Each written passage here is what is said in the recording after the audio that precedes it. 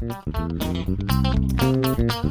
following is a presentation of Renfrew Baptist Church, a community of faith that exists to create obedient followers of Jesus Christ who love God and love people.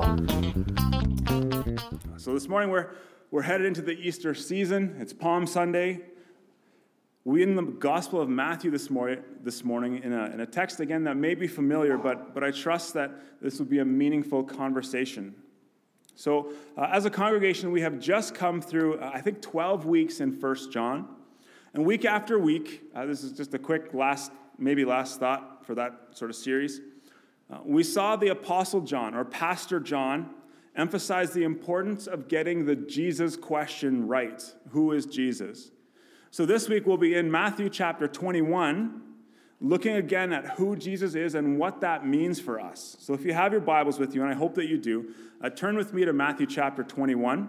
We'll be reading the first 22 verses, and then I'll pray and we'll dive in. Matthew chapter 21, verses 1 through 22.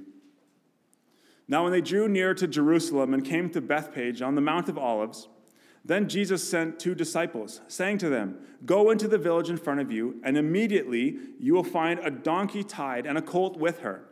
Untie them and bring them to me. And if anyone says anything to you, you shall say, 'The Lord needs them,' and he will send them at once." This took place to fulfill what was spoken by the prophet, saying, "Say to the daughter of Zion, behold, your king is coming to you, humble and mounted on a donkey, on a colt, the foal of a beast of burden." The disciples went and did as Jesus had directed them. They brought the donkey and the colt and put on them their cloaks, and he sat on them. And most of the crowd spread their cloaks on the road, and others cut branches from the trees and spread them on the road. And the crowds that went before him and that followed him were singing, "Hosanna to the Son of David. Blessed is he who comes in the name of the Lord. Hosanna in the highest." And when he entered Jerusalem, the whole city was stirred up, saying, "Who is this?" And the crowd said, "This is the prophet Jesus from Nazareth of Galilee." And when Jesus entered the temple and drove out all who sold and bought in the temple, and he overturned the tables of the money changers and the seats of those who sold pigeons, he said to them, "It is written, 'My house shall be called a house of prayer, but you make it a den of robbers.'" And the blind and the lame came to him in the temple, and he healed them. But when the chief priests and the scribes saw the wonderful things that he did, and the children crying out in the temple, "Hosanna to the Son of David," they were indignant. And they said to him, "Do you hear what these are saying?" And Jesus said to them, "Yes, have you never read? Out of the mouths of infants and nursing babies you have prepared praise." And leaving them, he went out of the city to Bethany and lodged there. In the morning, as he was returning to the city, he became hungry. And seeing a fig tree by the wayside, he went to it and found nothing but only leaves. And he said to it, "May no fruit ever come from you again." And the fig tree withered at once. When the disciples saw it, they marveled, saying, "How did this fig tree wither at once?" And Jesus answered them, "Truly I say to you, if you have faith and do not doubt, you will not only do what has been done to the fig tree, but even if you say to this mountain, 'Be taken up and thrown into the sea,' it will happen. And whatever you ask in prayer, you will receive if you have faith." Whew. Let's pray. God, we thank you for this text this morning and all that it reveals to us about you. I pray this morning that as we come to these verses, we would come with eyes that are open to see you, ears that are open to hear you, and hearts that are soft and willing to learn from you. We pray these things in Jesus' name. Amen. Well, since we're kind of parachuting into the middle of Matthew's gospel here, let me set the scene just really quickly. Matthew 21 is described as a chapter that is the beginning of the end. See, for the previous 20 chapters in Matthew, his readers have journeyed with Jesus from Bethlehem to Egypt to Nazareth, throughout Galilee, into Capernaum and Gennesaret, into the Gentile areas of Tyre and Sidon, to Magadan and Caesarea Philippi, and into Jericho and Judea. And now, for the first time in Matthew's gospel, Jesus enters Jerusalem. Matthew 21 as a whole, extending after what we've read this morning, records the last week of Jesus' life. See, for 3 years, Jesus has preached and taught and healed, and now during the Passover week, he was entering the holy city. So over a period of the next 8 days, Jesus entered Jerusalem. He cleansed the temple. He challenged the religious leaders. He instituted the Lord's Supper, communion, which we celebrated last week. He then got arrested and was tried and crucified and then raised from the dead. That's a pretty good week. And this was the week that all of creation had been waiting for. Back in the Garden of Eden, if we turn back to Genesis chapter 3, God had promised the serpent then, I will put hostility between you and the woman, between your seed and her seed, and he will strike your head and you will strike at his heel. In Matthew 21, we see that Jesus is declaring himself as the Messiah, as that promised seed in Genesis 3:15. The promised king who would save the people from their sins. But we also see here that he was not only a king for the Jews, but he was a king for all nations. And that, fortunately, means for you and I as well. See, from these verses, we get a picture of our king. And we can see how Jesus is worthy of our adoration and ultimately the abandonment of our own rule of our own lives. So in our verses today, we will see that there are at least 13 attributes of King Jesus. So let's discover them together this morning. The first one, he is the divine king. The first 3 verses show us that Jesus had divinely ordained these events that were about to happen. He describes to disciples how they would find the colt, and they go on ahead and they found things just as Jesus said. He also tells the disciples that if they're asked why they're grabbing this colt to bring to him, they are to reply that the Lord needs them, in verse 3. To say that the Lord needs these animals, in this context, means that Jesus is more than one's personal master or teacher or rabbi, but this was a claim of being Lord of all, Lord over all creation. Next, we see in verses 4 and 5 that he is the prophesied king. This verse where he says, this will fulfill what the prophet said, comes from Zechariah chapter 9, verse 9, which reads, "Rejoice greatly, O daughter of Zion. Shout aloud, O daughter of Jerusalem. Behold, your king is coming to you. Righteous and having salvation is he, humble and mounted on a donkey, on a colt, the foal of a donkey."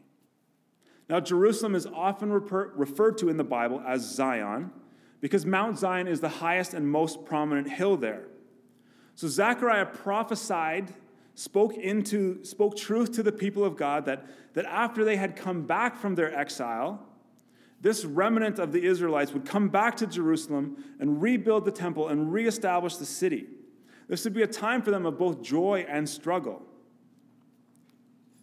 Throughout their history, God's people, the people of Israel, had repeatedly seen the tragedy of failed kings. But this prophecy of Zechariah held out hope, promising a day when God would send his king. Zechariah 9:9 begins with the note of joy in the light of the coming king. And it specifies the way that he would arrive. And the fulfillment we see here in Matthew 21 comes 500 years later. God promised that a donkey and a colt would be available the week before Passover for Jesus to ride into Jerusalem. Jesus here is not only showing himself to be the prophesied king from Zechariah 9, but he's also claiming that, as he claims that prophecy for himself, that he is the righteous king. If we go back through our Old Testaments and we read through Samuel and Kings and Chronicles, we see that the history of Israel is filled with kings listed as bad, evil, and wicked in the eyes of God. Even those who are listed as good often have negative things told about them. But not this king, not Jesus. Jesus is the righteous king. Not only that, we see from the verse in Zechariah that he would be righteous, but also be having salvation. So he is the Savior king. This is why the crowds were crying out, Hosanna, in Matthew 21:9, which literally means, save us now. This cry of Hosanna is itself a quotation from Psalm 118, where the psalmist cries out, Lord, save us. Lord, please grant us success. He who comes in the name of the Lord is blessed. It's also essential for us to consider the timing of these events as they help us gain an understanding, an even deeper understanding of these quotations and fulfillments of the old prophecies. David Platt lays it out for us like this. He says, this was Passover week, the time when the population of Jerusalem would swell up to 5 or 6 times its usual size. People were coming to celebrate this feast of remembrance, a feast that reminded them of a time when God rescued their fathers from slavery in Egypt and brought salvation through the blood of a lamb. Now Jesus, the Lamb of God, was the one who was inaugurating a new and greater exodus. He was coming into Jerusalem during Passover week. This was not a coincidence. Despite all of Jesus' greatness and the significance of his coming here in Matthew, Matthew also tells us in these verses that he was a gentle king. David Platt, again, Jesus didn't come arrogantly, but humbly. Unlike other earthly rulers, he was meek. Most people in the West today don't understand the concept of a king. Many of the examples we see of monarchies are only monarchies in symbol only. But in most places throughout history, a king would be honored with reverence and fear at his coronation. He would be dressed in ornamental and regal attire, surrounded by splendor and pageantry. Has anyone watched The Crown? Seen that scene where Elizabeth gets coronated? Or I always think back to Gladiator when I think of this. It's a little bit different, perhaps. But when the emperor comes into Rome and there's, rose petals raining from the skies, and all of Rome was out to see this. But Jesus, on the other hand, was surrounded by lowly Galileans. And he came into the city not with riches, but in poverty, not in majesty, but in meekness. He came humbly and mounted on a donkey. Zechariah's prophecy also tells us about Jesus that he is a peaceful king. If we go back to Zechariah chapter 9, verse 10 says that God's king, the one that verse 9 is prophesying about, would proclaim peace to the nations. We find that it was not necessarily uncommon for a king to ride on a donkey. The key is when a king would ride on a donkey. See, if a king was going off to war, he would ride on a war horse as a picture of his power. But when not at war, the king might ride on a donkey as a picture of peace. So the fact that Jesus came in riding on a donkey speaks to his mission as the one who came to make it possible for us, for everyone, to have peace with God. As Luke records the triumphal entry here, he notes that the crowd cried out, "Peace in heaven and glory in the highest heaven," Luke 19:38. And then as Jesus drew near to the city and wept, he said, "If you knew this day what would bring peace." The message of peace is good news for those of us who are by nature enemies of God. Jesus is bringing a message of peace. Peace between God and man, peace between men and women. We are reconciled to God through Christ, and we are reconciled to each other through Christ. This message was very different than the people were expecting. They were looking for this ruler to come in and overthrow whoever was oppressing Israel at the time. They expected God's king to come in and overthrow Rome and free them so that they would again be the political power. Does that sound like maybe every election, every 4 years down south? We need to become a Christian nation again. But God's king did not come to wield political power, but to bring spiritual peace. God's king came as the Prince of Peace. And again, the peace that Jesus was bringing was not just for Israel. The peace that Jesus was bringing was for everyone. Again, Zechariah predicted that the king would proclaim peace to the nations, plural, and that his dominion would extend from sea to sea and to the end of the earth. It's in Zechariah 9, verse 10. So he is the global king. Jesus is the global king. He rules over every leader, every king, every prime minister, every president in the world. And the salvation that he accomplished is good news for all people. connected to this, connected to Jesus' global reign, is another important theme that we see throughout Matthew's gospel, that he's the messianic king. Verse 10. When he entered Jerusalem, the whole city was stirred up, saying, "Who is this?" The phrase of Son of God or Son of David continues to be used in Matthew's gospel. It appears as early as the first verse, opening the genealogy. Jesus has been portrayed throughout Matthew as the promised Messiah, the king who would come from the line of David. So in essence then, when the crowds were shouting in verse 9, they were saying, "Messiah, promised one, anointed one, save us. Son of David, Messiah, save us." Again, the crowds may not have totally known how Jesus would save them, since it appears that no one, not even the disciples, had been able to connect the dots between Zechariah 9 of this coming king humble on a donkey and Isaiah 53, talking about the suffering servant. It wasn't clear that the conquering king would be the suffering servant, that the Messiah would save his people by shedding his own blood for their sins during the Passover week. As well, Jesus' arrival in Jerusalem led some of the religious leaders to want to kill him. If you look back in Matthew 20, we see this. But Jesus didn't respond in the way we might expect an earthly ruler to respond to threats. That's because he is the compassionate king. Luke 19:41 tells us that Jesus wept over Jerusalem as he approached it. See, the heart of Jesus was broken for the sinners that he came to save. And even though he knew that the crowds who were on this day asking, "Who is this?" and shouting and cheering for him, would just days later be shouting, "Crucify him," Jesus set his eyes on Jerusalem and headed towards the cross to suffer and die. Again, the crowds may not have fully understood who Jesus was, but they do get parts of his identity correct. In verse 11, the crowds say, "This is the prophet Jesus from Nazareth of Galilee." We see that he is the prophetic king. And it may seem that this is maybe somewhat an off-the-cuff statement by the wondrous crowd, but in the context of Matthew's gospel, this phrase, that he is the prophet, it bears, again, incredible significance. And David Platt, one more time. Matthew 21 gives us a glimpse of Jesus as the fulfillment of the Old Testament, as the perfect prophet, perfect priest, and perfect king.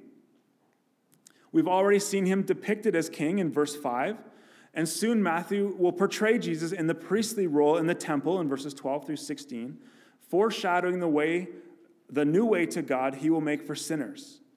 Likewise, Jesus is a prophet, for he is God's word revealed to men in the flesh. And we see that especially in John 1, verse 1 and verse 14.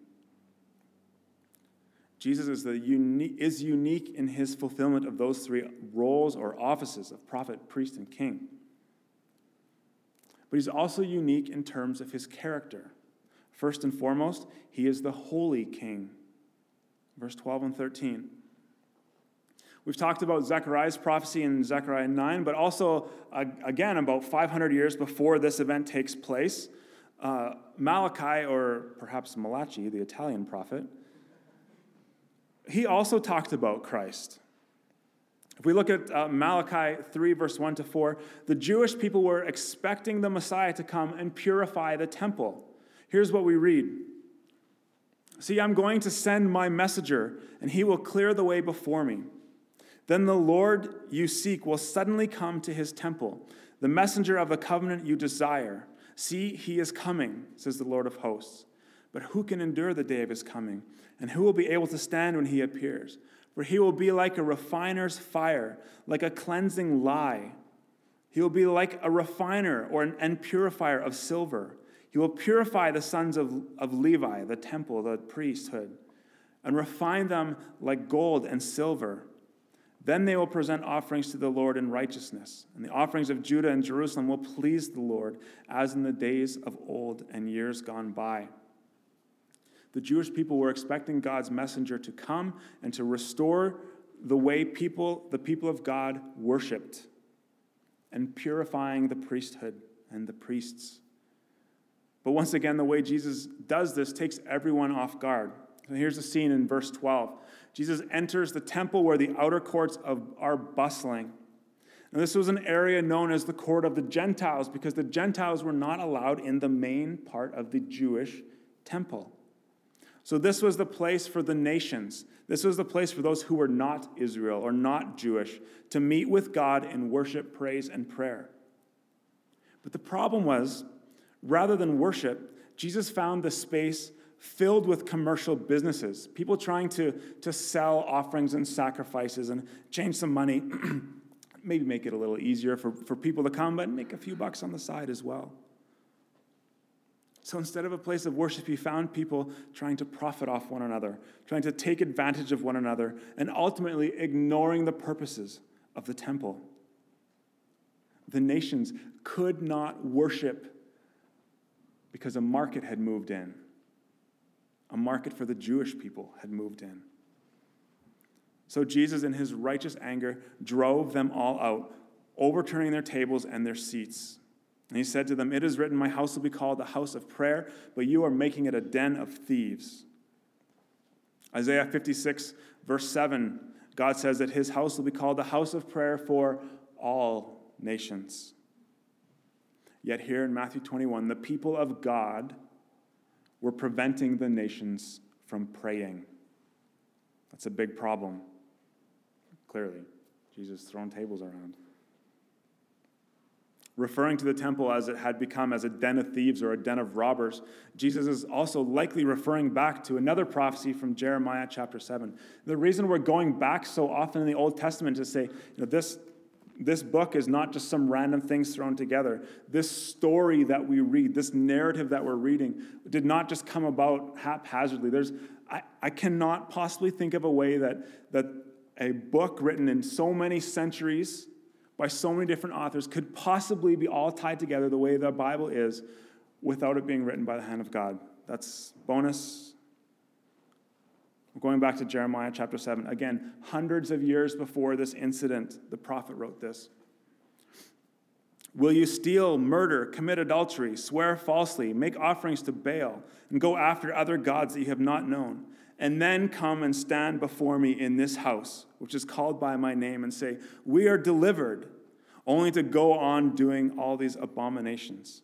Has this house, which is called by my name, become a den of robbers in your eyes? Behold, I have seen it, declares the Lord." God's people were offering worship in Jeremiah's day, yet they did not behave in obedience to God. We talked a lot about that, looking through 1 John. Obedience and love and offering were all part and parcel of the same thing. So Jesus walked into a similar situation that Jeremiah is talking about here in Matthew 21. And as the holy king, he came to cleanse and purify God's temple. As holy, as one who is holy, Jesus does not deal with sin lightly, but rather with righteous anger. Well, Jesus has the right to cleanse the temple because the next thing we see is he is the authoritative king. Jesus now starts putting his authority on display. This chapter and those that follow demonstrate Jesus' final break with Judaism. He takes on the religious leaders of the day and he makes claims that they would call blasphemous, that were insults against God, claims that would ultimately lead them to crucify him. And there are 4 claims of authority in this text. First, we see in verse 12 and 13 that he has authority over the temple. If we went back in the book of Matthew to Matthew chapter 12, verse 6, Jesus claimed that he was greater than the temple, and as such, he has the right to do with this building whatever he desires, including throw it into disarray. Matthew 12:6 says, "I tell you, something greater than the temple is here." He has authority over the temple. Second, he has authority over disease. Verse 14, we see this. The scene is not just one of righteous anger as Jesus cleansed the temple, but right away, the next verses, we see again Jesus' compassion. Some were welcomed into the temple, including the blind and the lame, and individuals who would often sit at the temple and beg for help. These individuals were restricted from going into the actual temple area, but rather being confined to the outer courts. D.A. Carson tells us this. But Jesus did not cast them out. Jesus cared for them, and he healed them. This is the only miracle of healing in Matthew's gospel that Jesus performs in Jerusalem. He is king, not only over kings and nations and religious leaders, but also over disease. It's no coincidence, Carson continues to say, that when heaven is described in the book of Revelation, the picture is very temple-like. And there, in the presence of Jesus and the worship of God, there is no sickness or disease or hurt or pain. You see that in Revelation 21. The third thing we see in verse 15, we see that he has authority over all people. Verse 15 tells us that the children were crying out in the temple, "Hosanna to the Son of God." This is a real problem for the religious leaders when the children all over the temple began shouting, "Save us, Messiah!" Indignantly, the chief priests and scribes asked Jesus, "Do you hear what these children are saying?" Verse 16. The leaders couldn't understand how Jesus could accept such a praise. And Jesus replied to them, again by quoting the Old Testament. Psalm 8, verse 2, "You have prepared praise from the mouths of children and nursing infants." Now, Psalm 8, we've often read it as a call to worship, as a guide us to see who God is. The 8th Psalm is all about praising God, and it begins, "Yahweh, God, our Lord, how magnificent is your name throughout the earth." What we see here is Jesus deliberately accepting praise that only God is due. He's claiming that for himself. The fourth authority we see in him comes in verses 18 through 20, that he has authority over all creation. Now, the story of the fig tree here may seem a little odd. It seems like maybe Jesus got the best of him, maybe his temper got riled up a bit, and when he found a tree that was maybe out of season and couldn't find any figs, but when I'm walking through the bush, hey, raspberries, but there's no raspberries. Die, tree, that. Maybe that's what we see Jesus, like he's just fired up, and but let's address that a little bit with, again, a few thoughts from David Platt. Mark's gospel also tells us this story. And although Mark's gospel tells us this wasn't the season for figs, this fig tree had leaves, which usually indicates that fruit is there. But Jesus found no fruit on the tree, so he cursed it, not because he was angry at it, but in order to make a point. Platt says that the cleansing of the temple and the cursing of the fig tree are closely related. In fact, Mark brackets the story of the temple cleansing with references to the fig tree to make the same point. Jesus here was rather commenting on the religious life and worship of God's people, particularly Israel's leadership. They had leaves, so to speak. They showed like they should be growing and doing things. But on the inside, there was no real fruit. There's a lot of man-centered religious activity that was completely devoid of God-centered spiritual productivity. These spiritually dead individuals claimed to worship God in the temple, all the while rejecting Jesus, who was God in the flesh, the new and greater temple. Jesus had no tolerance for such hollow worship and hypocritical religion. So to sum up what we've seen before, Matthew is presenting to us Jesus as a royal figure. He is the coming, the expected, the anticipated king. And this is going to happen in 2 stages as we continue through the Bible. We find this. The first time, as we were seeing in Matthew 22, Jesus came humbly, riding on a colt, ushering peace through his blood that he was about to shed on the cross. That was the purpose of Jesus coming to Jerusalem, to rescue sinners, to bring peace. He also came to be crucified as king, not to deliver Israel from the power of Rome, as many expected the promised Messiah to do, but rather Jesus came to deliver all people from all nations in all places from the power of sin. We jump to the back of the book. Revelation 19 tells us about Jesus' second coming, which has yet to happen. This time, however, he's not riding on a donkey, but a war horse. John records these words for us in Revelation 19, verses 11 through 16. He said, Then I saw heaven opened, and behold, a white horse. And the one sitting on it is called Faithful and True, and in righteousness he judges and makes war. His eyes are like a flame of fire, and on his head are many diadems. And he has a name written that no one knows but himself. And he is clothed in a robe dipped in blood, and the name by which he is called is the Word of God. We've heard that before in John 1. And the armies of heaven, arrayed in fine linen, white and pure, were following him on white horses.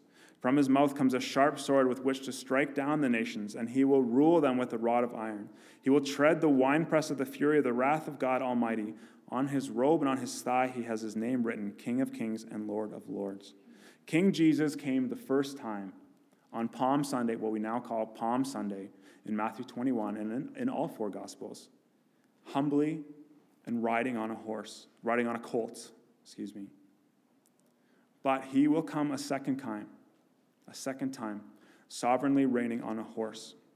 And that final day is going to be very different than the one we saw in Matthew 21. Jesus came in to usher a way for us to have peace. If we have taken our time and we have not accepted Jesus' peace, if we have not given our allegiance to King Jesus on that day, that coming day when Jesus returns, it will be too late. He will not come to rescue sinners then, but he will come to rule sinners. He will not come again to be crucified as king, but he will come to be crowned as king. So, what do we do with this text? How do we apply it? Well, first, let's give Jesus praise. With all that we've seen here, with all that we see as we read through Matthew's gospel, Mark's gospel, Luke's gospel, John's gospel, we see that Jesus is king. We see that he's fulfilling centuries-old prophecies as the promised one of God to come and rescue and bring peace. We see that. So if he is king, then he is worthy of our surrender, and he is worthy of our submission to his kingship. Let's give Jesus praise. The second, let's prioritize prayer, because we see in verse 21 that whatever you ask in prayer, you will receive if you have faith. We talked about that a couple times through 1 John as well. And prayer was one of the purposes of God's temple. People went there to pray, to meet God. But now God doesn't dwell in a physical building today. He inhabits his people. And so we need to be continually seeking this king every day. And I speak those words not as one who has it all figured out, but man, I suck at that sometimes.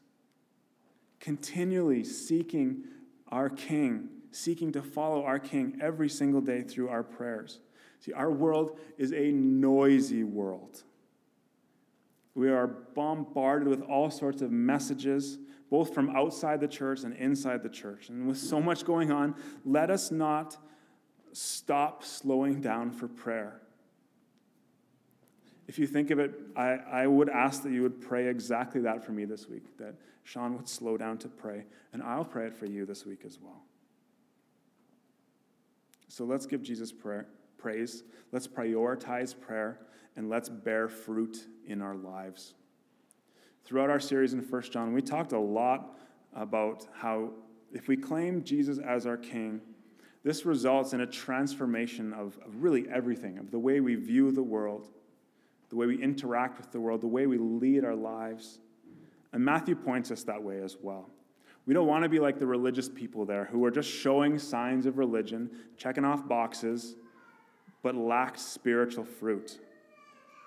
Throughout Matthew's gospel, Jesus curses a superficial religion. This king, King Jesus, desires and deserves more than hollow worship and hypocritical religion.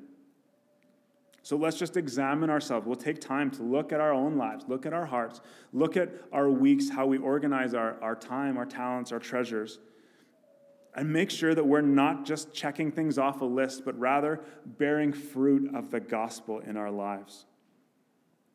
I appreciate again how David Platt concluded his commentary on these verses. So let me share an extended quote with you as we wrap this up. After all of these things, at the end of our passage, verses 1 through 22. Jesus uses the cursing of the fig tree based on the cleansing of the temple to bring the discussion back to prayer in verses 20 through 22. Jesus speaks of telling a mountain to be lifted up and thrown into the sea.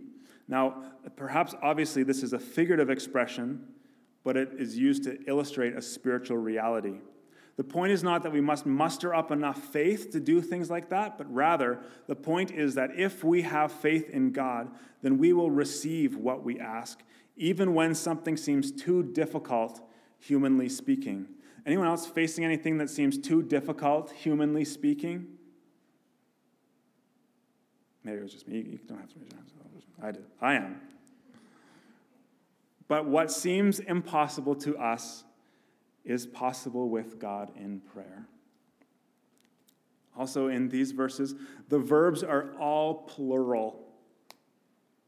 And so while these truths can certainly apply to us as individuals, Jesus is specifically giving this promise to the community of disciples.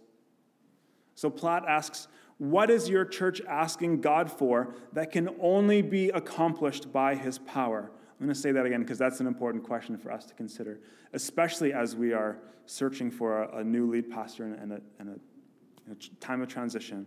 What are we asking God for that can only be accomplished by his power? He says, have you asked him to give you an impact on the nations such that he alone gives the glory? He says, these are prayers that God will answer. If we ask and believe, we will receive such things. So let us have faith as his church. We have every reason to be confident in Jesus, no matter what lies ahead. This king that came in Matthew 21, humbly riding on a donkey, this king can and will do the impossible when we ask. Let's pray.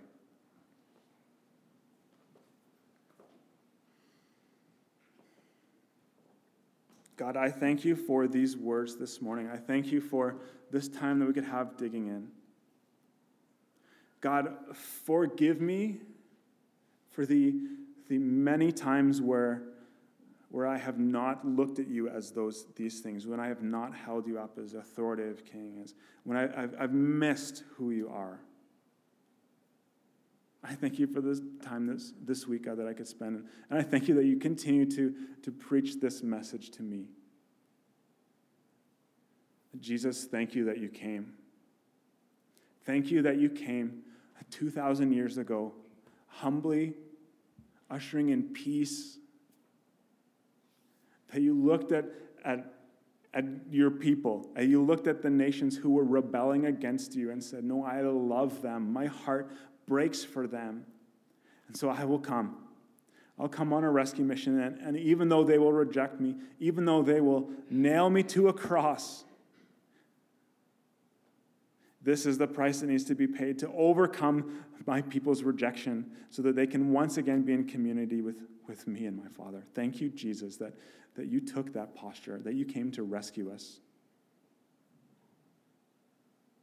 As we head towards Good Friday and Easter Sunday, where we celebrate and remember your crucifixion and the death of Jesus, and then on Sunday, the resurrection of Jesus, we thank you for the restoration, the new life that we can have because of Jesus' perfect sacrifice for us on the cross.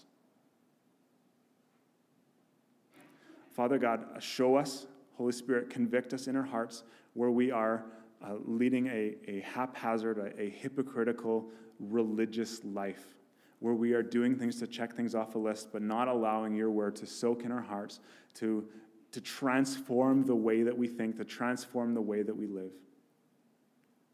Show those to us right now and give us the courage to confess, to repent, to turn from those things and run back to you, our King. In Jesus' name we pray. Amen. This has been a presentation of Renfrew Baptist Church, a community of faith that exists to create obedient followers of Jesus Christ who love God and love people.